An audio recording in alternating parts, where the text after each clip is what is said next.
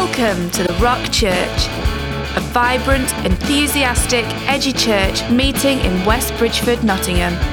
You can find out more about us by visiting the-rock.org.uk. We hope you were blessed by this message.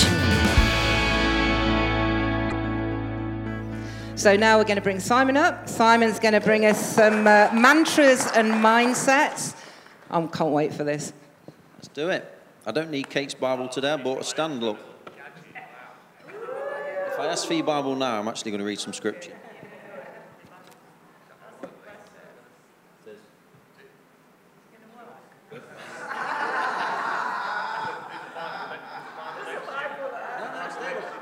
Sorted.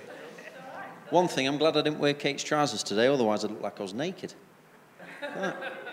Fantastic stuff. So, mantras and mindsets that set our culture.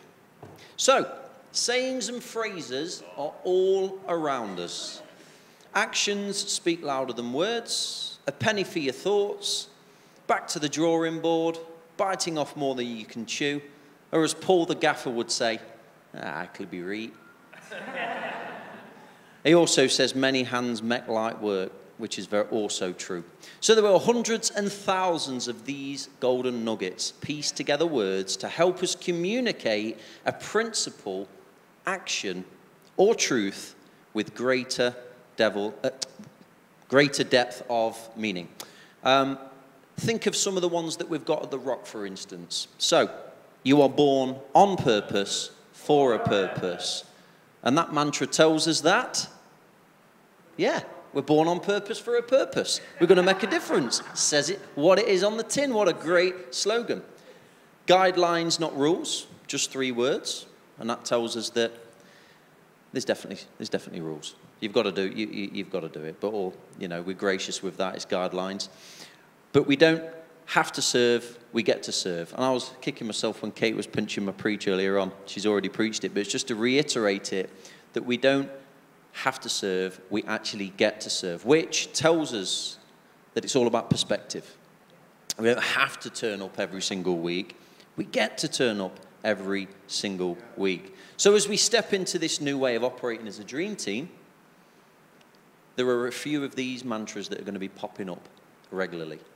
Now we're going to touch on 5 of them quickly today. There's going to be more, but I'm going to preach on the 5 that we've decided we're going to kick off with. These sayings and mantras are going to become part of the vocab here at the Rock moving forward.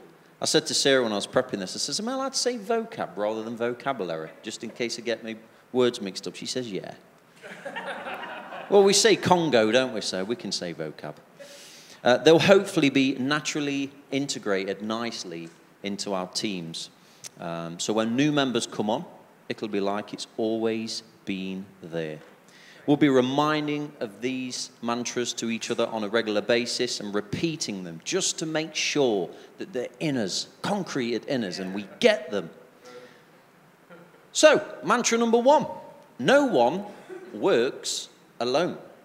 Always reminds me of Liverpool, you'll never walk alone, but no one works alone. Even God didn't work alone at creation. He worked through the Son in the power of the Spirit, as it says in Genesis 1 and John 1. So when one person alone holds a responsibility for a ministry, a task or a project, it is full of potential problems. Number 1, stress and burnout, which can lead to resentment. Number 2, knowledge limitation. No succession. Number 4, no on-the-job training. You can feel straight away how important it is to have team. Massively. Number 5 is no room for expansion when potential priorities increase. Number 6, there's no relationship building. How boring is that? Relationship building is massive, and not to have that is a wounder. Number 7, work takes longer. And number 8, work gets delayed when the person is busy or off sick. Something to think about there. The second mantra, one of my favorites, is problems equals opportunities. Now, the example I want to use here is something a little bit different. I want to use David and Goliath in 1 Samuel 17. Now, most people know this story. The story of David and Goliath is a favorite to many because it exemplifies how faith in God can overcome seemingly insurmountable odds. David's reliance on God rather than the traditional weapons and armory underscores the biblical message of true power and victory that came from the Lord. So let me just walk you through this. Bearing in mind the subject, the mantra is problems equals opportunities. So verse 1-3, the Philistines' threat. You've got the Philistines one end of the valley and the Israelites, and they're all want to go to battle. The Israelites are scared because in verse 4-11 it talks about Goliath's challenge. Now Goliath was a giant, massive, probably about 9 foot tall, a massive beast of a man, undefeated and very, very intimidating. And a lot of stuff that goes on in our teams and in life, we face mountains and giants, don't we? They make us feel uncomfortable, they intimidate us. What do? A lot of the time we panic. Verses 12-30, David enters the scene. He hears about Goliath's challenge and the reward that King Saul has promised to anybody who defeats the giant.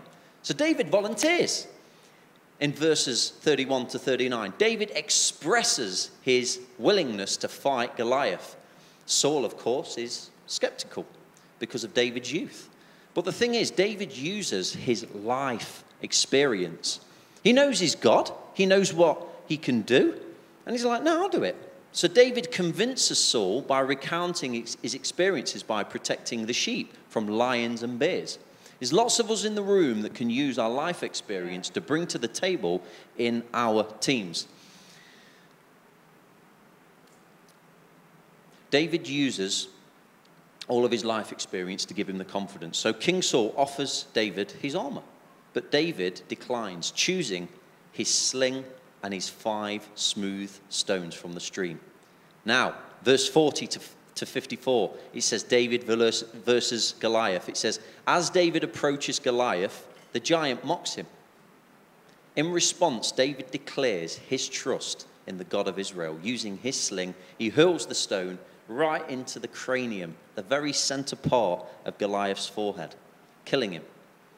David then uses Goliath's own sword to decapitate him. Seeing the champion defeated, the Philistines flee, and the Israelites pursue them to defeat them. We can take so much wisdom and courage from this. Now, when we face problems in our teams, it's very easy to get stressed, be a bit negative, and get overwhelmed by it. But that's not the culture that we're creating in our dream teams. David didn't look at the situation like that. He says, no, I'll step up. I don't want your armor. I believe in who my God is. We're going to come up with a solution for this. Picks up his sling, hurls a stone. Problem solved. But we look for opportunity to grow and change and to make a difference and to ultimately glorify God, just like David did. David wasn't fearful. He wasn't stressed due to the giant he was facing because he knew who his God was and saw an opportunity to glorify him. And it's awesome.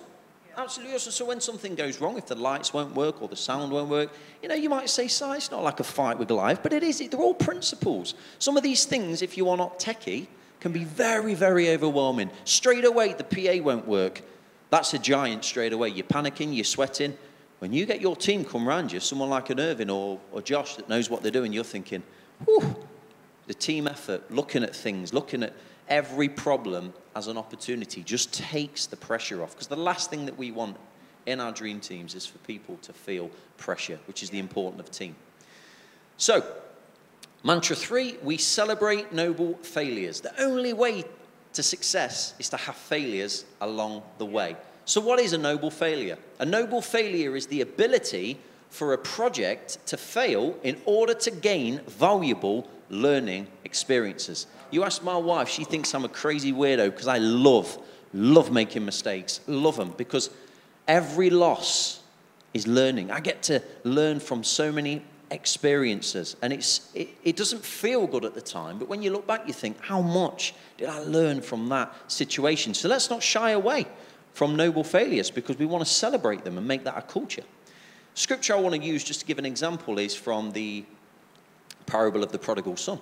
In Luke 15, verse 11 to 32, it tells of a young man who squandered his inheritance only to realize his mistake and return home. His failure led to a moment of self-realization and repentance, and he was warmly welcomed back by his father, symbolizing God's unconditional love and forgiveness. And that's the culture that I don't believe that we need to try and accomplish this. I believe this is what is in us at the moment. This is what we're seeing in our dream teams. And like Pastor Kathy says, we're seeing it already. And it's just beautiful to see that warm, loving, unconditional environment, to be able to see teams pulling together and having each other's backs is a wonderful thing. If mistakes happen, we embrace them because it brings lessons that we can learn from and grow, because it is the only true way to innovate and grow. Which brings us on beautifully to mantra number 4. Growth without change is impossible. It is impossible to grow without change. Most of us, especially being English, we oppose change at all costs, because what has been is so easy and comfortable. Changes can sometimes be very, very uncomfortable. For sure. Massively. But the thing is, I think God wants us to be versatile. He wants us to be versatile. If we're to embrace his plan and purpose for his church. You see, the Israelites, you can find this in Exodus and the book of Numbers as well. The Israelites, despite being led out of slavery in Egypt and witnessing many miracles, the Israelites frequently grumbled against God and Moses. They displayed a reoccurring unwillingness to trust and obey God, which led to them wandering for 40 years around the desert. They refused to adapt and change, which caused them many years of pain. Guys, we don't want to be like that. We want to embrace change. God's on the move. And the great thing is, God, because we're entering this new season, because we're planting churches, because we're bringing new structures to the dream team to make things easier and more efficient. You know how I love that word, efficiency. It makes things streamlined. It makes things so less stressful. It's because God loves us. We don't want to cause any blockages in this. We want to just go with the flow and change. A lot of hard work and dedication has been put into this new system that's being brought in. The last, but very not least, one of my favorites. Your greatest success is your successor. It's something that I see modeled and always have from the leadership in this church. These guys want us to go even further than they ever have. I'm going to use 2 examples. One is less traditional, and one is more traditional. So the first one I want to use as an example from the Bible is Jesus and his disciples. So while this is not a direct succession in the traditional sense, Jesus prepared his disciples, especially the 12 apostles, to carry on his mission after his ascension to heaven. Yeah. This was a foundational moment for the establishment and spread of the early church. And this can be found, if you want to look this up, in Matthew 28, verse 18 to 20, which was the Great Commission, and also in Acts 1:8 as well. The other one is the one that we're familiar with, the traditional sense, Paul and Timothy. The Apostle Paul mentored Timothy, helping him grow in faith and leadership. And that's what we're doing in our dream teams. We're raising people up. Many of Paul's letters, like 1st and 2nd Timothy, provide guidance and instruction and encouragement for Timothy, who would continue the work after Paul. And one of the best feelings in the world is when we pour on into people, massively. Passing on our knowledge, our wisdom, our guidance to somebody is just a beautiful feeling. And I would say most of us are born to do that just naturally. It feels good. It's great, benefits everybody. Everybody wins when that happens. And it's a delight to see this happening in our dream teams as well. And like I always say, I wouldn't be where I am today in my personal life, in my spiritual life, in my business, if it wasn't for learning some key skills in this church and serving his vision. I've swept floors. I've cleaned toilets. Remember the days at Rally? Even Ali was cleaning toilets, and that was really what spoke to me. I've done PA. I've sung in the worship band many moons ago. Hey? Fly me to the moon and get me back up there. I've been on the car park. I've shook hands and gave cuddles on the door. I've preached. I've led services. I've mentored people. And all of this was done under the supervision of people above me, pouring into me and helping me become the best possible me. That's all I've ever witnessed at this church. So yes, I'm sure that just my life alone will continue somebody else's legacy who have poured into me. And I have this saying, I am always looking, I learned this off Kate actually, I'm always looking to make myself redundant from any job, whether it be business, church, personal life, always. It's a culture that's been ingrained into me so that other people can rise up and take my place. We should always be looking for our next successor. That's always my heart, and I believe it's yours too. So these mantras and mindsets will help keep us keeping the main thing, as we repeat them to one another over and over again over the next coming months. And I believe they'll help us create a contagious culture that will help us build his church in the south of Nottingham in a powerful way. Yeah. It will take time, effort, and intentionality. It won't happen overnight, but these small changes, if we persist, will come. And when new people walk through that door, get saved and serve on a team in this church, on the Dream Team, they'll automatically benefit from the foundations that we're about to lay. It's powerful, isn't it, being part of something like this? And remember this, if culture is not set, it will set itself. So we've got to be intentional with this. Let's not automatically bring the patterns of the world and let it interfere with his kingdom business.